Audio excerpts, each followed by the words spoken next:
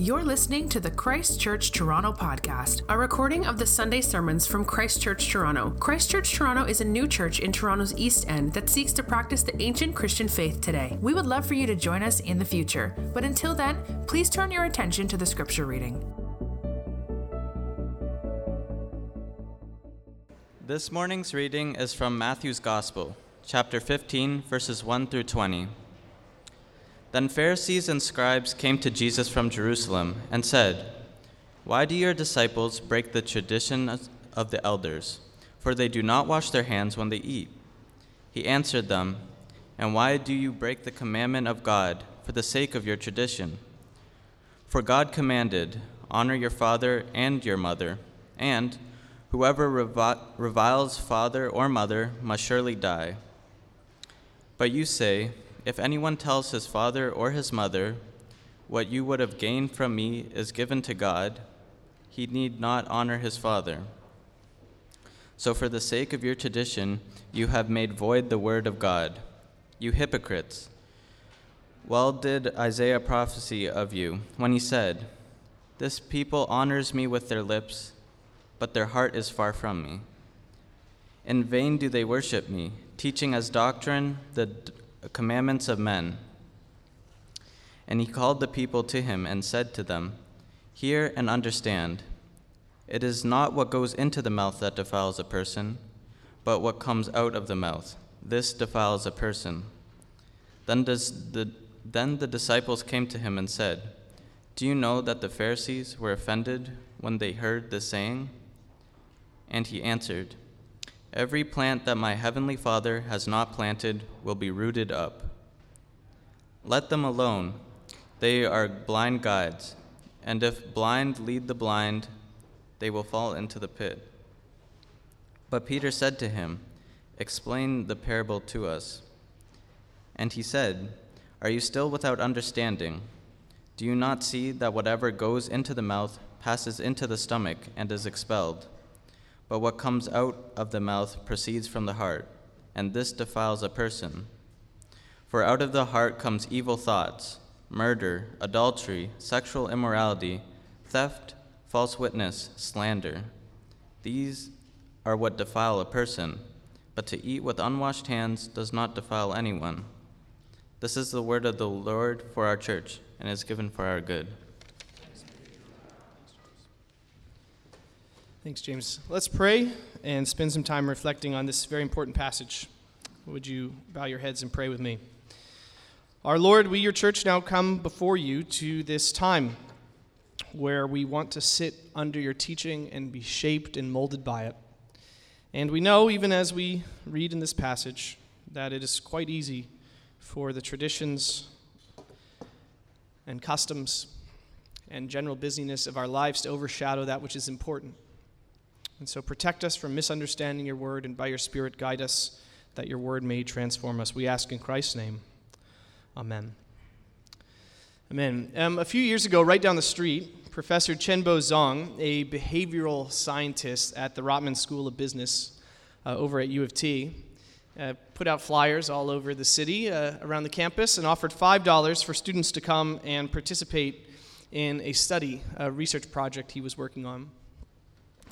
The participants eventually were to come into a spotless lab as a large group, and they were given instructions about the nature of the experiment that they were going to go under, but they had very little understanding of what was going to happen. And Professor Zhang divided the group into two sort of sections. One section, he actually gave them antiseptic wipes when they walked in, so they could wash their hands. And as they sat in the spotless lab, they were able to wash their hands and feel clean. The other half were not able to wash their hands, and they had no access to anything with which to make their hands feel clean. And the way the experiment went is they were given 6 social ills, things like smoking and illegal drug usage, adultery, pornography. There's a couple other things. And they were asked on a scale of 1 to 10 to rate the sort of the ways in which they perceived these moral ills. They were either to be sort of very moral or very immoral on the scale of 1 to 10.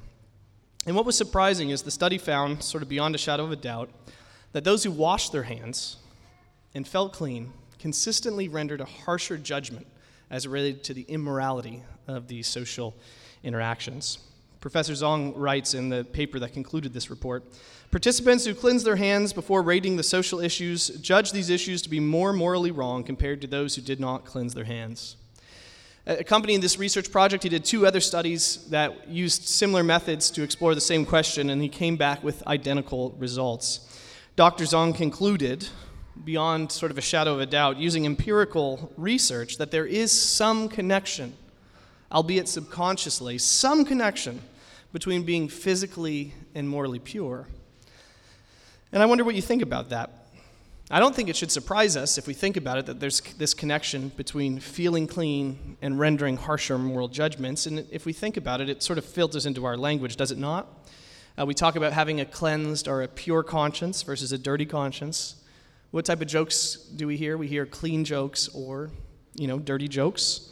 There's pure movies, there's filthy movies. What do you call money that's made through ill-got means? We would call that dirty money. It sort of worked its way, at least into the English language, this feeling of purity and cleanliness tied together. But it's also worked itself into virtually every religion that the world has ever experienced. Obviously, in Christianity, we have this induction ceremony into the visible church, baptism, which is a type of washing. Christianity is far from the only religion that has various washings. Bathing in the Ganges, ritual washings and prayers accompany many religious experiences. These washing ceremonies are found virtually anywhere you go in the world. And what I want to argue this morning, or what I want to wrestle with and think hard with you about, is that the reason why moral purity and physical purity seem to be woven together in our hearts and minds, and the reason why so many of the world's religions have some kind of ceremony involving cleanliness, at least physical cleanliness, is because somewhere deep down inside of us, deeper than just dirty hands, there's something inside of us, in our psyche, in our core, in which we feel dirty. We feel impure. We're haunted in our sense of self by some filth. And it comes out subconsciously, and one of the ways we know it is, as Professor Zong demonstrated, we associate physical cleanliness with moral cleanliness, whether we like it or not. So this morning, here's what I want to look at this passage. Jesus is having an interaction, and it's about moral filth, about uncleanliness. And I want to look at our failures at our attempts to find true cleansing, and the way in which Jesus offers cleansing from our failures. So maybe our failed cleansings and cleansings from our failures. Okay, these are the 2 points I want to look at this morning. So this first passage, this passage is highlighting our failed attempts at cleansing. It's highlighting a particular group of people's failed attempts at cleansing, but I think it's exposing something deeper inside of us. There's 3 scenes of this passage. You can mark it up in your bulletins if you can kind of see them playing out. And they all revolve around this topic of defilement and impurity. First, there's a delegation of Pharisees and scribes who come from headquarters, come from Jerusalem. Clearly, they're very serious, and they want to talk to Jesus. And what are they upset about? They're upset that Jesus and his disciples do not follow the traditional ceremony associated with washing hands, the ceremony of the elders. Now, you have to understand a handful of things that are going on in this passage to understand why this was so serious to them. It might seem like these people are a little bit OCD maybe, or a little bit uptight about cleanliness. But what you have to understand is they are debating around hand washing, but they're debating around a bigger question that is at the bottom of this, and that is that God had given various instructions to his people about how they could come near into his presence. I don't know about you, but we're coming to that season where we pull out that tray where your snow boots have to go when you come in our house. And there's nothing worse than when you've mopped the floor and you've cleaned the floor and the house feels clean and the kids run in the house. What do parents yell almost instinctually? The kids could be bending down, taking off their boots, but what am I still going to yell? Take your boots off, I don't want that uncleanliness coming through the house. I don't want salt tracked all over the floor. Now, in a similar way, but in a much more serious way, God had made clear to his people that he didn't want filth coming into his presence either. He didn't want impurity sort of coming and invading his space, and he gave a series of laws. And these laws, as you're reading the Old Testament, especially if you get into sort of later into Exodus and Leviticus and Numbers and Deuteronomy, so there's times when they feel strange. Why is God so uptight about these things? But what God is saying is that he doesn't want death, and he doesn't want disease. He doesn't want filth. He doesn't want dirt coming into his presence. He does not want things like this sort of invading his space. His home is clean. That which is around him is clean. It's pure. He doesn't want the filth coming into the world in which he inhabits, where he sits. Now, the Old Testament series of laws, if you came in contact with someone who's dying, it was a week that you were not permitted to go to the temple. There was also laws related to mildew and various diseases, probably to prevent the spread of diseases. But they also had impacts on one's relationship of going into God's very presence. Now, these laws were to teach us something very important. They were to teach us that what death and disease and dirt do to the physical body, sin does to our souls, our inner beings, deep down in us. And they were to develop an instinct within God's people that God himself was holy. And the only way to come into his presence, he is clean, he is pure, and you cannot come into his presence unless you too are pure and clean.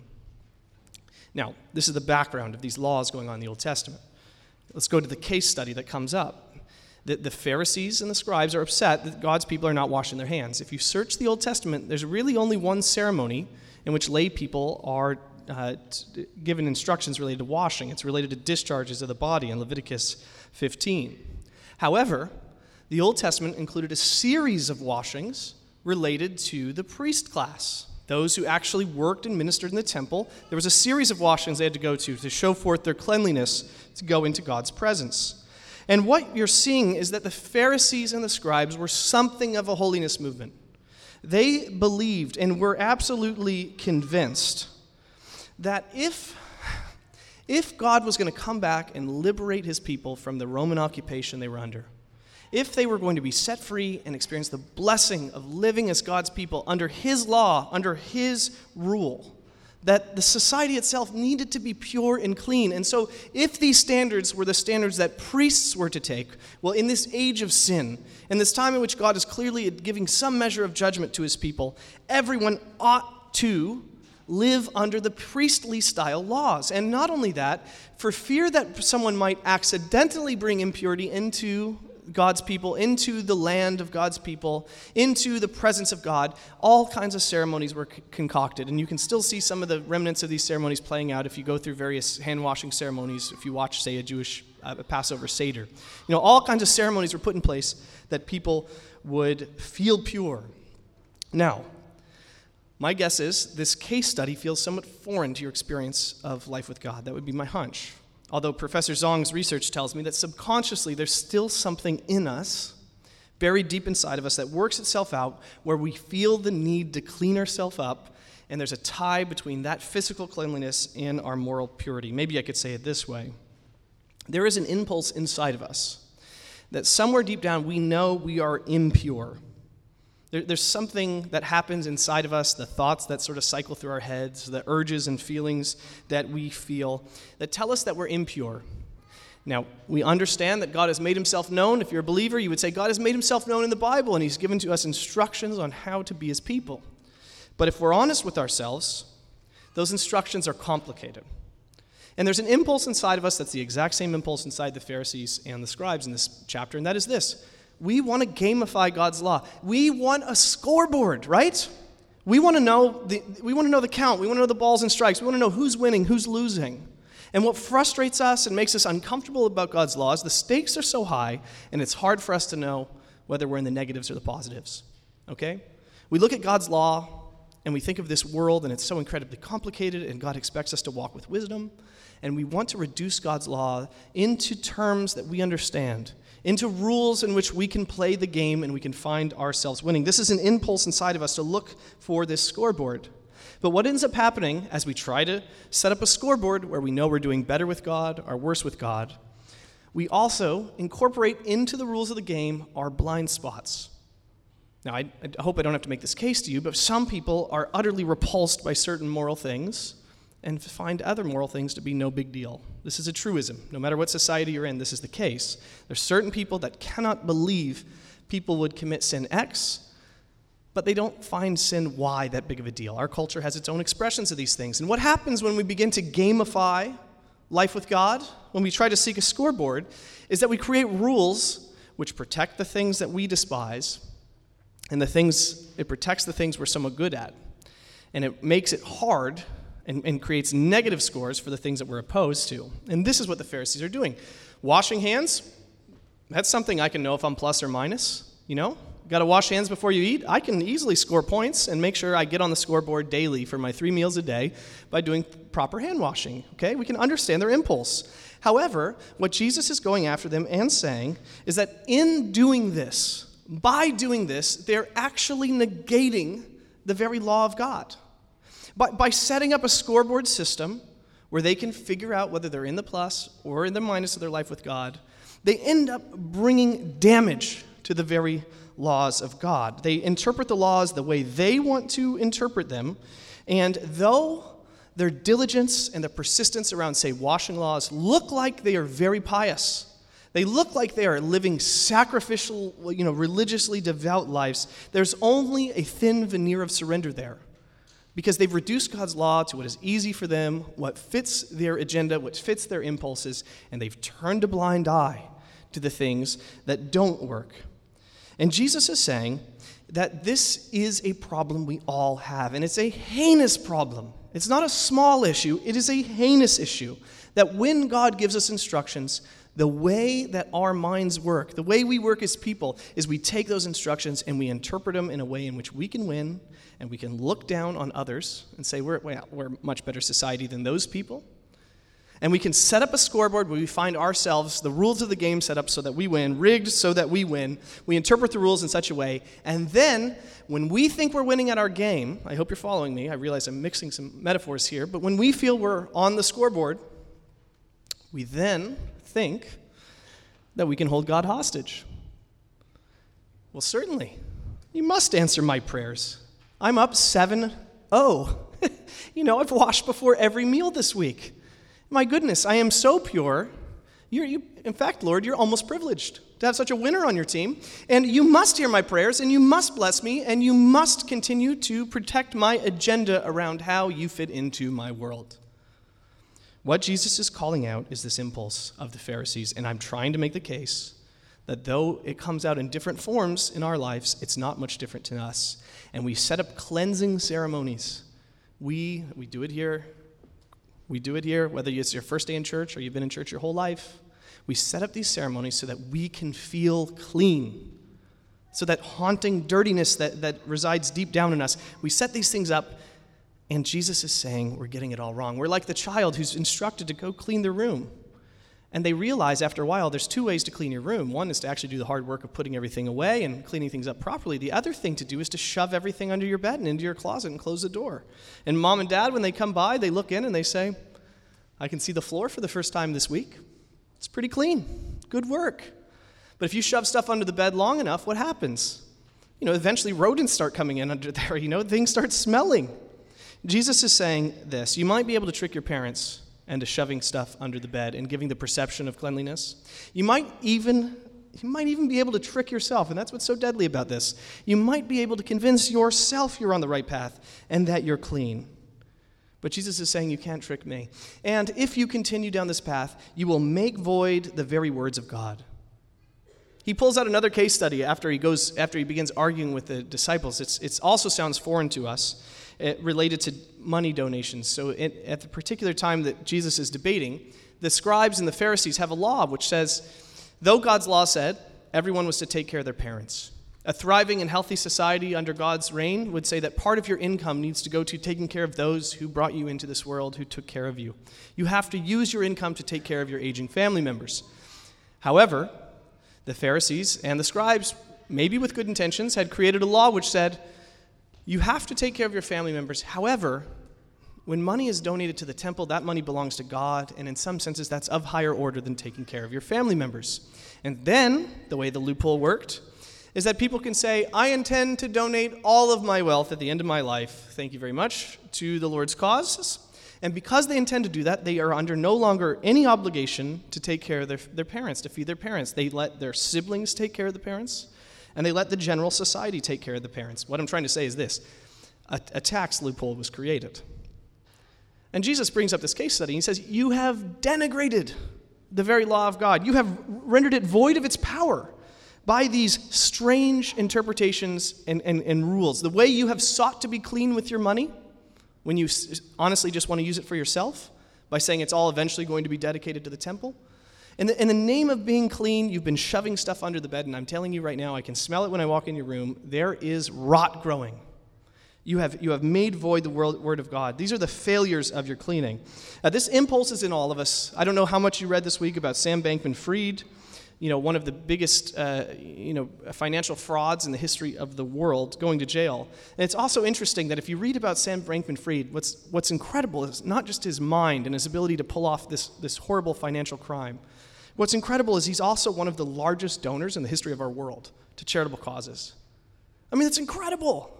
A guy knows, it seems, that he was committing some financial fraud, and yet he thinks, here's how I'm going to cleanse myself. Something's dirty about what I'm doing, but boy, I feel clean when I give away my money. And he's known for a philosophy known as effective altruism, just making as much money as you can so you can give as much away. Cleansing. These are the failure of our cleansing. We're shoving things under the bed. Now listen, I've tried to make my point. This is something that existed in the hearts of the Pharisees. It exists in us. This is why you're so driven for success, because you feel dirty like a failure.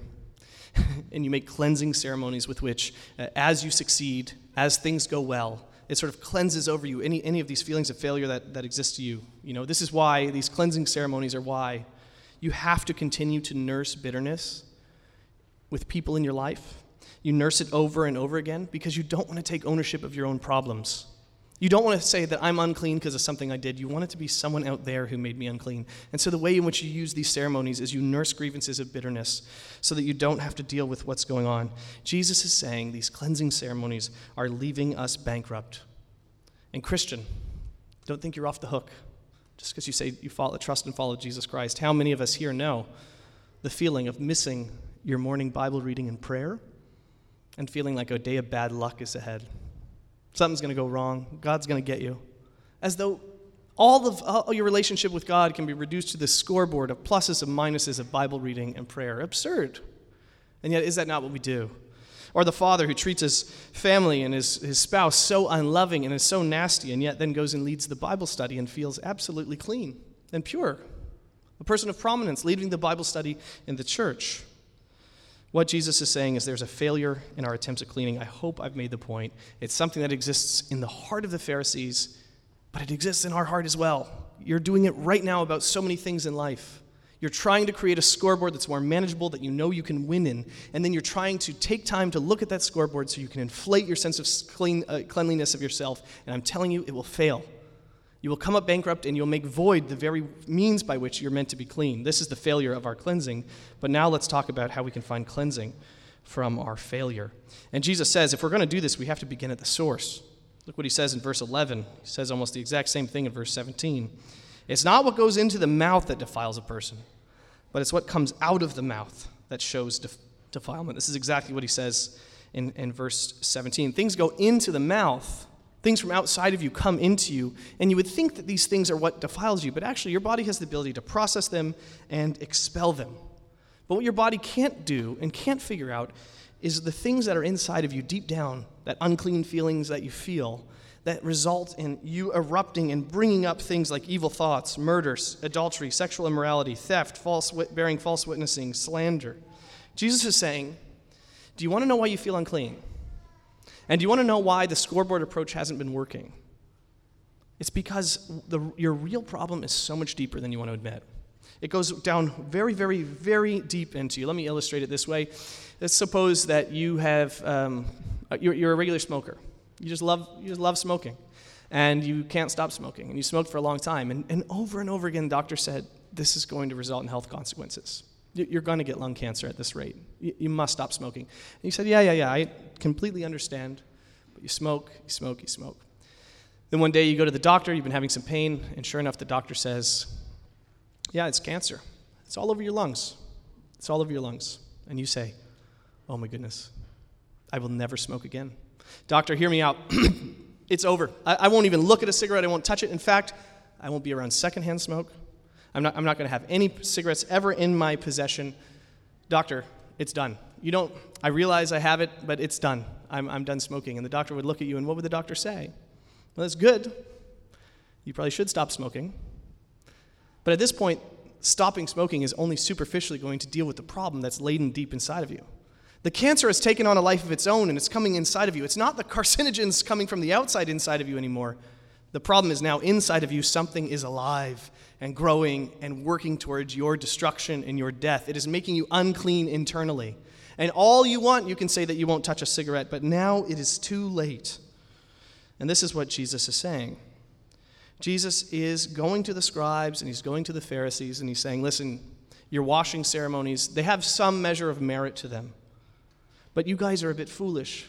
You're teaching people how to stop smoking when the cancer's already growing in their lungs. You're setting up seminars to make sure they never come in contact with secondhand smoke. It seems good on the surface, but you don't understand the nature of the problem. It's so much deeper. And this is exactly what has been the problem of God's people from times of old. This is why he cites the great prophet Isaiah. They honor me with their lips, but their hearts are far from me. They claim they're not smoking, but the cancer is just raging inside of them, and they're allowing the cancer to continue to spread. At their core, at their gut, they have a problem, and this is what makes them unclean, unfit to be in my presence. And all the law obedience in the world, the gritting of your teeth, the pushing hard to wash your hands and make sure you do everything right will not rid of the core problem. Something urgent has to happen. We are unclean deep down in the heart. So what does Jesus expect them to do? Well, we find ourselves in a deep predicament. If cancer's growing inside of us and there's little left in our agency to do, what do we have to do? We have to look outside of us. Someone else has to come and fix and do something that we can't do for ourselves. Now, the disciples come to Jesus down in verses 12 through 14, and there's a kind of a cryptic parable in the midst of this, which makes some sense of what's going on. And they say, hey, Jesus, you do understand that you really offended those Pharisees. And what does Jesus say in verse 13? He says, every plant that my Father hasn't planted, it's going to get plucked up one day, and it'll get uprooted. And then he says in verse 14, they're nothing more than just blind people leading the blind. Now, why does Jesus include this here as he's talking about this issue of what is really defiling you being something deep down inside of you? He's telling us that the way out of this mess is going to have to be something from outside of you, planting a seed, putting medicine deep inside of you, so that you're changed from the inside out. And it's going to feel like a new seed or a new life birthed out inside of you. It's going to feel like you once were blind, but all of a sudden light rushes into your pupils. This is what it's going to feel like. The disciples are acknowledging that the Pharisees are offended. But Jesus is saying, to the one who has eyes to see, they will be humbled. Listen, Jesus isn't saying, clean yourself up, you'll be good enough to be part of my people. That's not at all what he's doing. And no matter how many times I preach this to you, you are going to leave here, and instinctively you have one addictive sin on your mind, you have one sort of spiritual habit that you would like to grow in and you failed at, and you're going to think, my life with God is dependent on my scoreboard, on that problem. I'm telling you, Jesus is saying something much different. Much different. He's saying that might make you feel clean, but it's not going to make you truly clean. You will be throwing items under the bed and telling yourself the room's clean. You'll be stopping smoking and trying to convince yourself that you no longer have a problem with cancer. Listen, Jesus isn't coming to bring some sort of ethical reformation into the world. He's coming to bring new life, deep life. He's coming to bring a cleansing deep inside of you, an agent that will come and clean up, a medicine that will come and from the inside birth out and spring out new life. It's going to feel something like a heart transplant. Something foreign to you inside of you will begin to take place. This is what Jesus is saying. He's saying that he has come to be the means by which the Father plants and the right fruit grows. He has come to be the means by which the blind eyes are opened and they can see clearly and walk maybe for the first time. You may remember last week, Daniel preached on the passage immediately before this. And Jesus' healing ministry reaches something of a climax because all word is spreading around him. And what are people trying to do in the previous passage? You may remember in chapter 14, verse 36, if you have your Bible. The sick are just hoping they can touch the very fringes of his garment. And when they touch the fringes of his garment, we find out, just as they reach out and touch his clothes, just the tail of his jacket, they reach out, and as they touch it, they are immediately made clean. What are we learning? Listen, Jesus would have been ceremonially defiled for all the sick to come and touch him. Think of mass COVID exposure, on steroids. All the sick and defiled people touching him would make him sick and undefiled and unworthy to be in God's presence. And yet, as they touch him, they're healed and they're made well. He absorbs their sickness inside of him and does something with it that they might be sent out well. What am I trying to say? I'm trying to say this. Jesus took on all this defilement, this uncleanliness. All these healings are showing us just little pictures. He took on that deep uncleanliness upon himself. And the one who has every right to be in God's presence, the one who lived a perfect and pure life, unstained by sin, unpolluted, the one who should be welcomed right into God's presence. Not only is he not in God's presence, but outside of the city, outside of the presence of God, he takes that defilement, and on the cross he is crucified. And he kills this uncleanliness once and for all so that the disease can't keep spreading. He wipes it out, absorbs its power to himself, and in the cross finds a cure. That deep filth that you feel can be done away with. And then in God's mysterious plan, he dies, and he's resurrected, and he's invited into the very presence as one who is clean. He's taken care of the uncleanliness, and he is marked as clean and invited into God's presence, and he says to you who believe, to you who have faith, to you who trust, to you who said what he did on the cross was for me. He says, I took care of your uncleanliness, now you're clean, now you're invited into God's presence. And what does this do for us? It kills the desire to keep a scoreboard. In fact, if anything, we want to see how poorly we're doing at God's law because we have such great delight in knowing we're clean despite that. And now we can live out of true obedience, purified hearts, obedience the way it was always meant to be, not begrudgingly, but from a heart of gratitude, motivated by God's deep love for us. And this kills the need for a scoreboard, and it kills the need for us to say, well, Lord, you probably should answer my prayer, because I know I'm not perfect, but you should see some of the other people that have been praying to you today. I was in a small group with a couple of them. They shared their sins, and then they ask you to help them. I'm just saying, Lord, if you look at my moral record, you probably should give me ear to hear. No way. We find out all of us are unclean, and all of us find our cleanliness in Jesus Christ. And when we feel deeply unclean, we go right back to the cross and say, this has been taken care of. And we don't seek to make the law more manageable so that we can run up our score, but we seek the law out of a deep gratitude and love so that we can reflect God's image to others, so that we can say, though I am a man of unclean lips, though I am impure in what I do, my impurity has been dealt with in a real and objective way at the cross. And now I'm invited and welcomed into God's presence. And I can not be scared to be defiled by others. I don't have to abstain from the dark parts of the city. I don't have to abstain from the people who are caught up in nasty sins. I got to be careful out of wisdom. But I'm not going to be defiled. It's just not how it works. The reason I'm defiled has been done away with. The punishment of that defilement has been taken care of. Now I'm invited as one clean into God's presence. This is what is offered in the gospel, friends. A deep and true cleansing. One that you won't fully experience until the new heavens and the new earth, but one that you receive now by faith. And when you know this deep cleansing, you can quit these games of hiding. You can quit throwing stuff under the bed. You can quit telling yourself that if you stay away from secondhand smoke, maybe the cancer will disappear. You can acknowledge the reality of the problem. You can acknowledge that it's been taken care of in Christ. And in Christ, you are received as one who's clean because of what Christ has done for you. This is the hope of our gospel. If we get this, if we would understand this, we just understand this for a week. This would transform how we think of others. It would transform how we interact in the city. Transform in the way in which we deal with one another in the midst of dark problems. It would totally upend all things. If we find ourselves clean in Christ, knowing we've done nothing to deserve it, and yet the full benefit of it is ours. This is our hope. Let's pray. Lord, we thank you that in Jesus Christ, though right now it has to be received by faith, we have been made clean. We thank you that though there's hundreds of ceremonies we go through all day long to tell ourselves that we're clean, to convince ourselves that we're okay, that we're right, that in Jesus Christ, by simple faith, we can trust that despite what we've done, we are welcomed into your presence because of his work. Grow and deepen our faith in Christ this morning, and help us to taste and experience something of this cleanliness, not that we become sort of holier than thou hypocrites, but that we become incredibly humbled by how serious the problem is, but how real and pressing and tangible and available the cleanliness is because of the work of Christ. We thank you for Christ. It's in his name we pray. Amen. Amen. Thank you for listening to the Christ Church Toronto podcast. For more information about our church, you can visit our website at christchurchtoronto.ca or email us at info@christchurchtoronto.ca.